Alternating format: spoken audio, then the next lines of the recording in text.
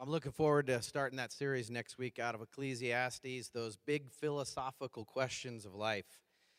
Also, just so that you can kind of tuck this away, later in the summer, we're going to do an Exploring Christianity, the theological side questions about who is Jesus, can I really trust the Bible, etc. That's going to be a Sunday morning Sunday school before service.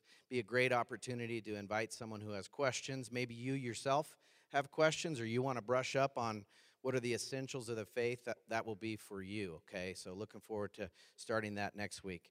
This morning, you're going to be blessed. My good friend Mike Caulley, who pastors New Covenant Church down in Larkspur, is going to share the message with you. And Mike's he's just a good dude. You look up good dude in the dictionary and his picture's there. Mike has been a good friend to me for the last 7 years or so. God used him to walk me through probably one of the darkest seasons of my life and in my walk. And you hold a special place in my heart, brother. And excited to hear what God's put on his heart for you guys this morning. So would you give Mike a big welcome this morning?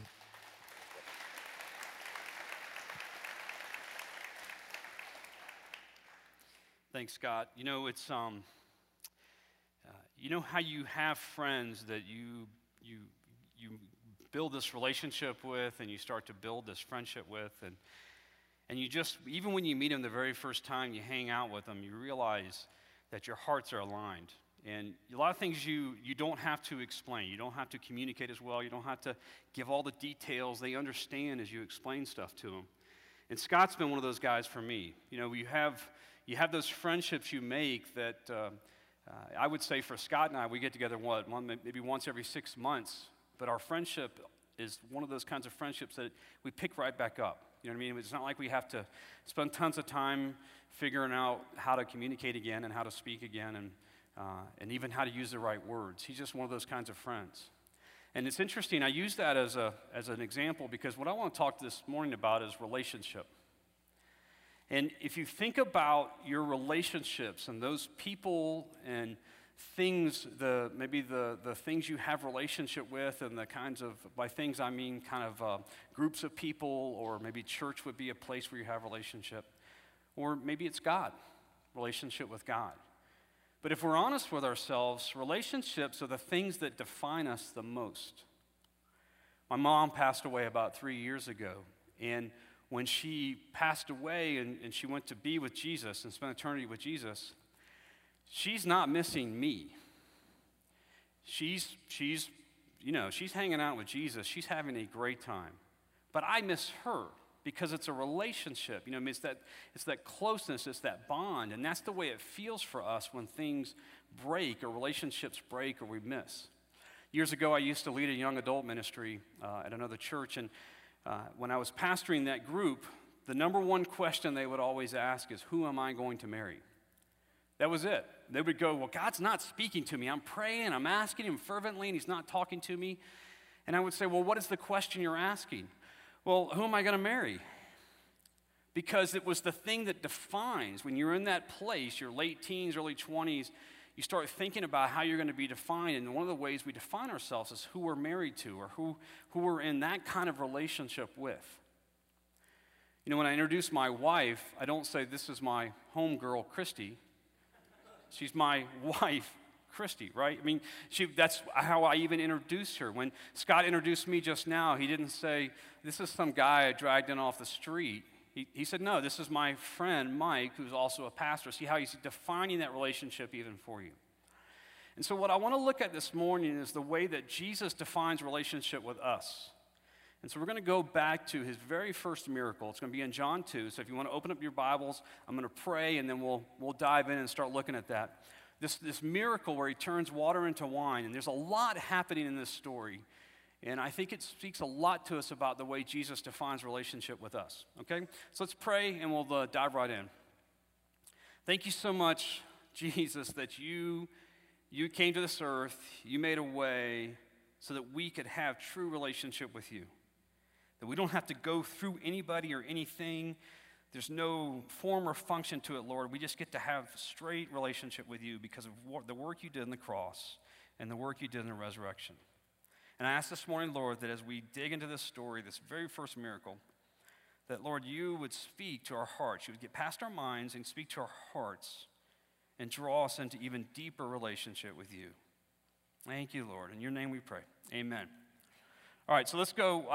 Just a couple quick things for you, real kind of important stuff.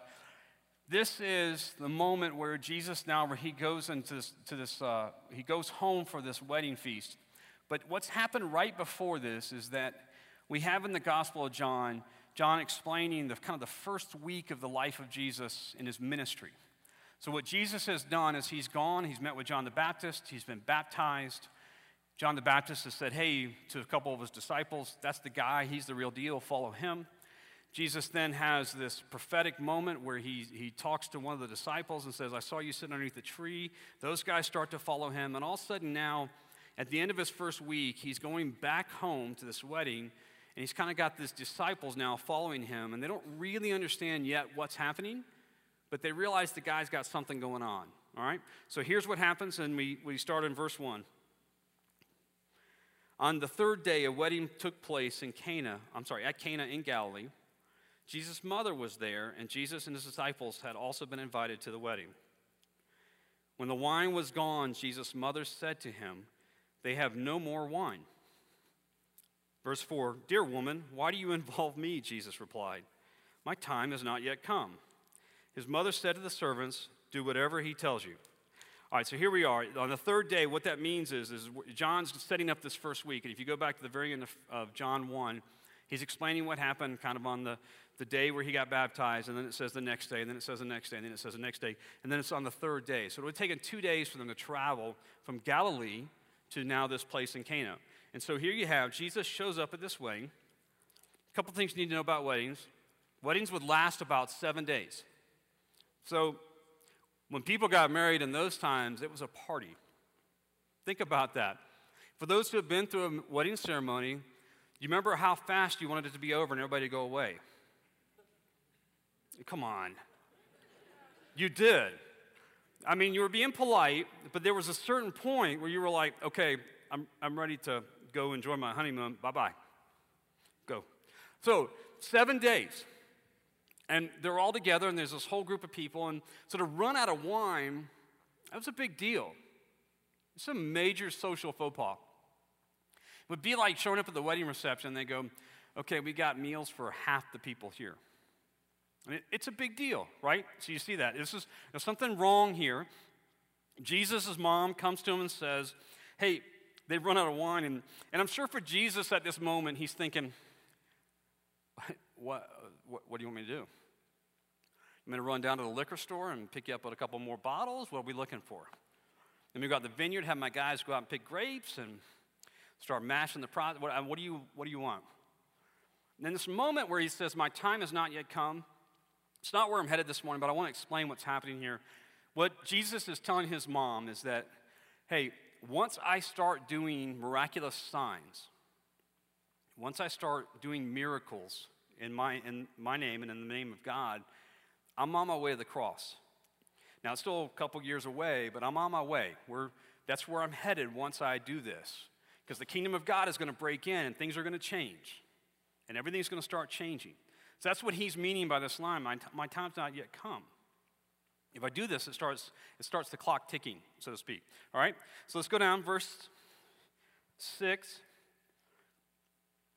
Nearby stood 6 stone water jars, the kind used by the Jews for ceremonial washing, each holding from 20 to 30 gallons. Jesus said to the servants, fill the jars with water. So they filled them to the brim. Then he told them, now draw some out and take it to the master of the banquet. They did so. Let's stop there. So, you know, these trash cans are, yay big. You use them to you use them to clean up your yard, or maybe you have them to put out, not quite the big ones that the waste management has, but the 20 or 30 gallon trash cans, those big ones. You know what I'm talking about. That's the idea of these stone jars. So imagine stone jars, yay big, that these guys are now having to carry. Now, this is first century Israel. There's no water spigots. There is a well in the center of town. If this is a really, really, really wealthy family, they might have a well. But odds are that even then, now these servants are having to literally carry these stone jars. I mean, I can't imagine how much these things would have weighed. Into town, putting water in them. And again, it's not like they just turn on the hose, right? They got to pull the water up, dump it in, you get the picture, right? Jesus wasn't just saying, hey, pull the hose up and fill them up. He's asking them for a day's worth of work. You know, sometimes when we ask God to move, we want it to happen right then, don't we? And sometimes there's actually work associated with it. And I'm sure these servants were kind of going, does this guy realize what he's asking us to do? Does he realize how much work is involved here? How many times have you felt like the Lord's asked you to do something and you go, Lord, do you realize that's like real work on my part? Where's this whole grace thing? You know what I mean? I just want to sit and soak a little bit in that. So these jars, let me explain a little bit more. For ceremonial washing, what the Jews would do is they would fill these jars up. The stone would keep germs and things and dirt and stuff from staying there. It would be easy to keep clean. And these were the jars that the Jews would use to symbolically wash themselves physically to prepare themselves for the Sabbath or to worship Yahweh. And what a neat moment that the very first miracle that Jesus does, he's basically redefining all of Jewish history. He's saying no longer will you physically have to use a ceremonial outward washing thing. I'm going to take what you have used to wash yourself and prepare to worship. We're actually just going to use it to throw a party. And that's the cool stuff, right? I mean, here Jesus is taking the most kind of symbolic thing. I mean, these servants are carrying these things in the middle of town. Probably everybody's looking at him going, why are they getting the jars ready? It's not time. You know, what are they doing? And then they start dipping it in and take it to the master's banquet, and they're going, wait a second, we're drinking out of these. We're not supposed to drink out of these things. That's not what they're for. But Jesus takes that which is old and turns it into something new. You see that? What a great moment here where his first miracle, he's really setting up and saying, hey, all that stuff of the Old Testament, it's important. All that stuff of the Torah and the law, very, very important stuff. But it was all pointing to me, and now I'm going to do something new. All right? So let's move down. Let's go to verse 9. Getting to the meat of the story here. And the master of the banquet tasted the water that had been turned into wine. He did not realize where it had come from, though the servants who had drawn the water knew. Then he called the bridegroom aside and said, everyone brings out the choice wine first, and then the cheaper wine after the guests have had too much to drink. But you have saved the best till now. Verse 11, this, the first of his miraculous signs Jesus performed at Cana in Galilee, he thus revealed his glory, and his disciples put their faith in him. Man, there's a lot going on here, but let me explain real quick. Master of the banquet, he's like a wedding planner. He's like the guy who's running around making sure everybody's happy and they're doing well. Understand, too, that in this day, they brought out the best wine first and the not-so-good wine later. So it would be like, you go out and you buy a case of Fat Tire beer for all your guests, and then you got some Coors Light in the cooler that you're holding on to. You don't, okay. All right, so you get the picture, though. You start with the good stuff, and even though they're not getting drunk, and I'll explain that in just a minute, the idea is your taste buds change, right? Don't they? I mean, if you ever sit down and have a glass of wine, the first sip tastes really strong, and maybe the next sip is not as strong, and that's the way it works in your taste buds. It works that way with any food, too. Master Bank was saying, hey, look, this is the best stuff. You've been holding out on us. I wonder at what moment that water turned into wine. I wonder, was it when the servants were filling it up, or when they carried it back, or when they actually dipped it and handed it to the master? We'll never really know, and it doesn't really matter. But Jesus does this amazing miracle, and they never really point to the moment, do they? All right, so in those days, by the way, the wine was watered down what they would do is they would mix wine with water. Remember how Paul tells Timothy, I would prefer you take a little bit of wine with your meal. The idea was the wine would kill the bacteria in the water. It was safer to drink. Does that make sense? So they're not trying to get everybody hammered here, but what they were trying to do is still have good wine as they go forward that would keep the water. It's a watered-down version. Historians and theologians believe that it was probably somewhere 4 parts of water to 1 part of wine. So it was very watered down, all right? It's like flavored water. All right, so here we go. Now we have this miracle. And what I love about this miracle is, look at verse 11 again. So this was to reveal his glory, and his disciples believed in him. See, the key here is faith. And so if you look at the first thing, what Jesus is doing, the first thing on your handout, Jesus is defining the relationship with his disciples and saying he wants them to have faith in him. Faith, believe. There's this moment where Jesus makes it very clear to his disciples, hey, we're just not going to be this band of guys that wander around and hang out and have a good time. There's actually going to be something important going on here. And it's important for you that you believe in me, that you have faith in me as we go forward. What a great moment. I don't want to forget the servants here. What a great moment for them. Because if you look at that story closely, they're the first to realize something major has happened here. The servants. You know who was with Jesus when he was born? It was the shepherds.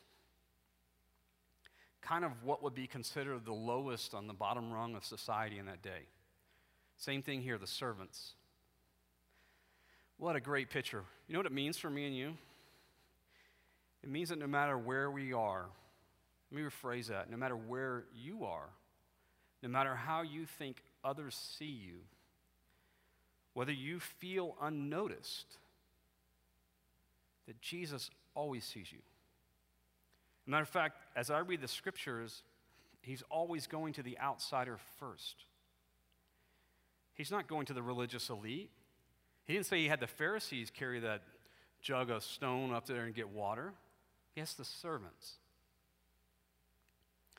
No matter where you are this morning, no matter how you view yourself, no matter how you see yourself, Jesus says, I see you.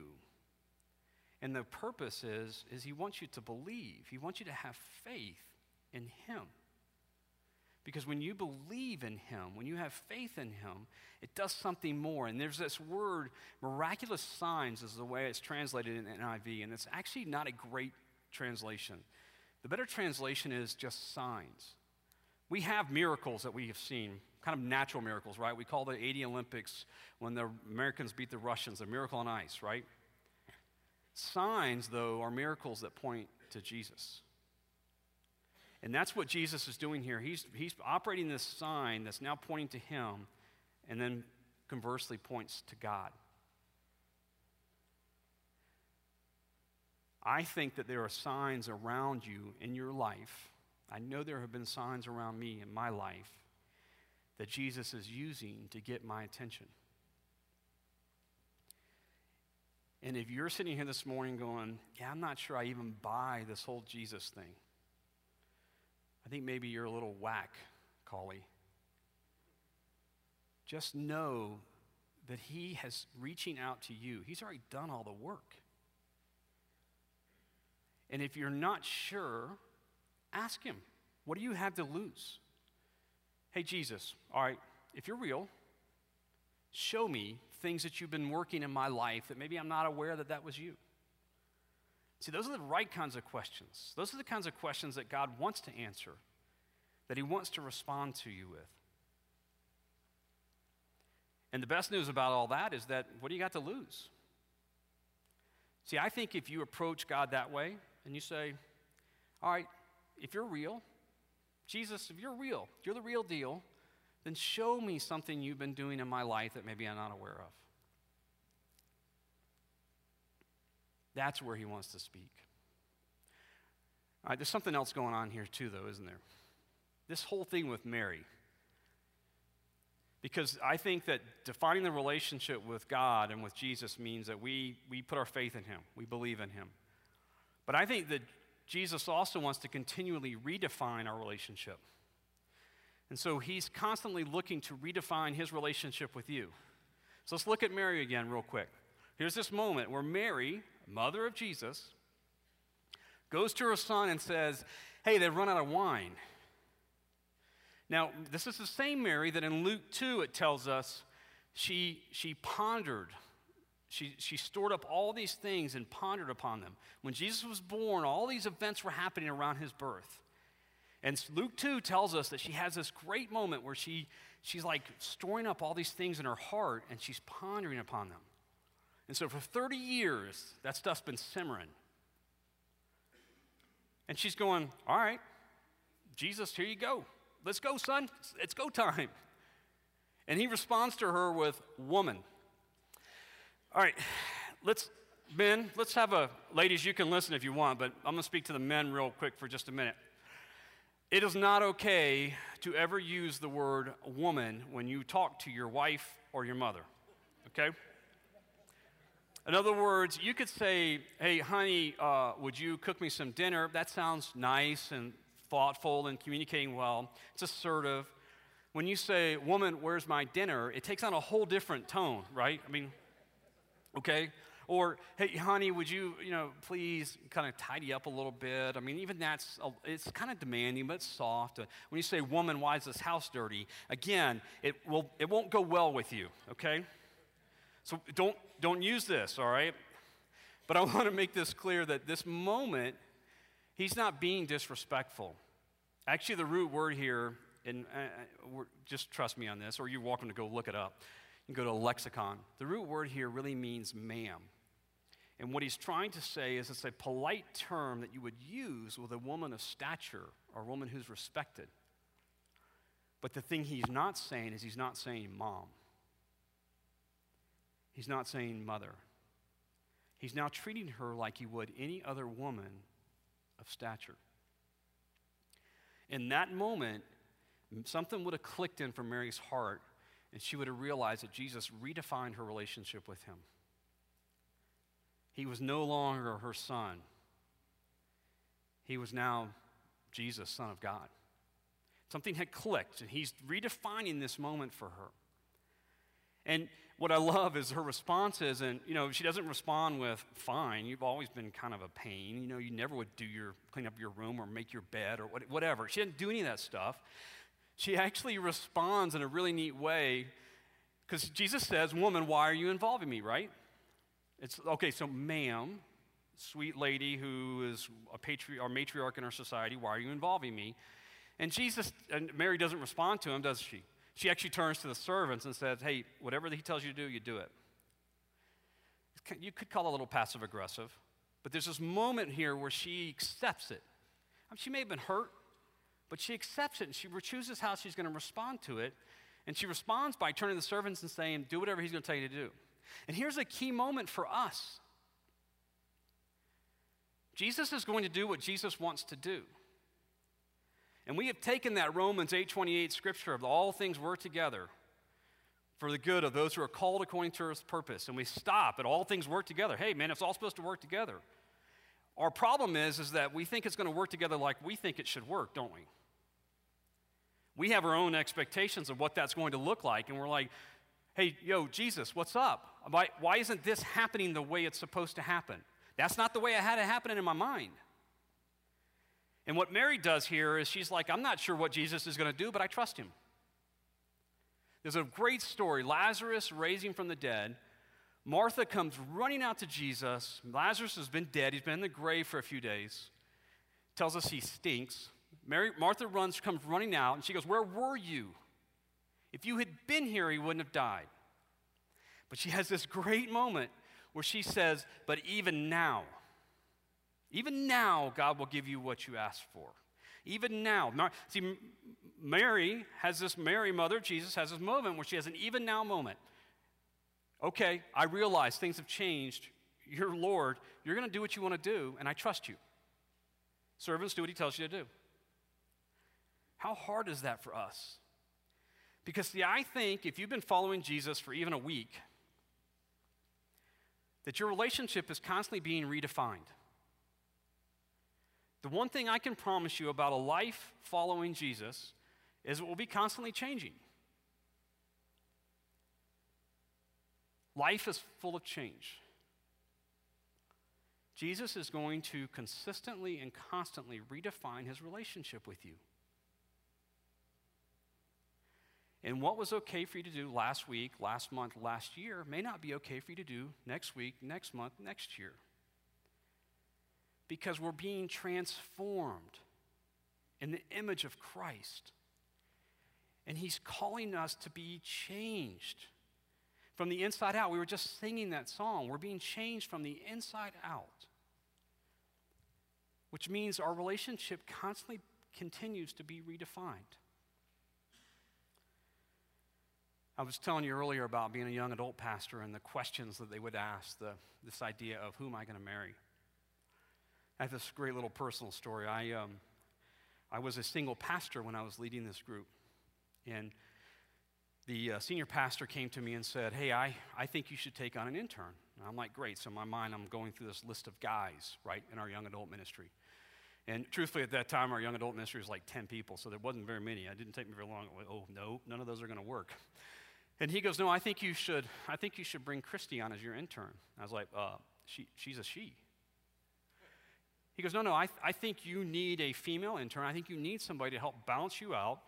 You're kind of a hard-charging guy, and you tell people exactly what you think all the time, and I think you'll, freak the women out. I went, all right, I can see the wisdom of that. So I sit down with Christy, and I say, hey, you're going to come on as my intern. It could be a little awkward. I'm the only single pastor on staff, and you're the only female intern in the whole staff, and so let's kind of talk through some boundaries. So we define the relationship in that moment. By the way, we had this really cool moment where I looked at her. Again, I would always say what I thought before kind of backing it off. I don't know if you've seen the movie Interstellar, but Matthew McConaughey looks at the computer and says, what's your honesty setting? And the guy goes 100%. He goes, let's back that off a little bit. So anyhow, I had needed to back my honesty setting off quite a bit because I had a feeling I would always say exactly what I thought. In this moment, I looked at Christy, sweet young Christy intern, and said, I set her up with another mentor, a female mentor for her personal life. And I said, look, here's the deal. I said, this won't be that hard because I don't find you attractive. Okay, men. And young men, let me just be very clear. This is not the best pickup line ever. Actually, more often than not, it'll get you slapped. She looks at me and she goes, well, I don't find you attractive either. And I was like, sweet, high five. It's before the days of the fist bump, so it was high five back then. So anyhow, and then we set up other boundaries, like we weren't going to ride in the car together. I mean, I was a single pastor. It was wise to set boundaries. It was not wise for me to say that, by the way. So 6 months later, I'm meeting with my senior pastor, and he's asking me how I'm doing, and we're dialoguing, and he's like, well, how are you doing personally? I'm like, I'm doing okay, yeah. I mean, things are busy. Our young adult ministry's blown up. We're running like 80 or 90 people now, and we're just kind of surprised by all these 20-somethings. And I said, I'm doing good. And he goes, my wife and I are praying for you, and we think that God might bring a relationship to you, and we want to give you permission to open your eyes. And I was like, what do you mean by that? He's like, I'm giving you, if you feel like the Lord's leading you to somebody or God's highlighting somebody, let's talk about it. But I think God's going to bring a relationship to you. And I'm like, So the first person I thought of was Christy. And my next thought was, get behind me, Satan. It's like, that can't be right. I mean, she was like my little sister. And so I had just chased 2 guys out of our young adult ministry who were like hawking sweet Christy. I mean, they were wolves. They were running around. By the way, I did that. I actually had a reputation that the guys in the young adult ministry knew they had to actually ask my permission before they could date anybody because I was so protective of the young ladies in the ministry. But so I had 2 other things kind of confirmed to me that day that God was highlighting Christy. I'm freaking out. I'm like, I told her I didn't find her attractive. What do I do about that? How do you come back from that? So couple weeks go by, I'm avoiding her, I'm canceling all of our appointments, I'm running from her, literally. And we finally, the Lord speaks to me and says, through a series of events, and says, hey, you're a guy who speaks truth, tell her the truth. I was like, all right. So I sat down with her and I said, I don't know what is going on, but here's what I feel like the Lord's speaking to me. And now I'm a blubbering mess because I'm so sure like this poor young lady's never going to want to be around church anymore because her skeevy pastor is hitting on her, right? And so what was hard about that moment was that she got to decide how she was going to respond. And she could have run screaming, or she could have leaned in, or she could have just said, man, I still don't find you attractive, get lost. By the way, the end of that story is we started dating, and then a few weeks later, I started finding her attractive, and it took her about 3 months because I'm an acquired taste. I understand that. And she's now my wife. But Jesus has done all that work. He's done all the work on your behalf, and it's now how you want to respond. So I want to finish with this last thought. There are only two people in the Gospel of John who are not mentioned by name. One of them is John. He describes himself as the one that Jesus loved over and over and over again. And I used to think that was hubris, and I'm realizing now it's not. And the other is Mary.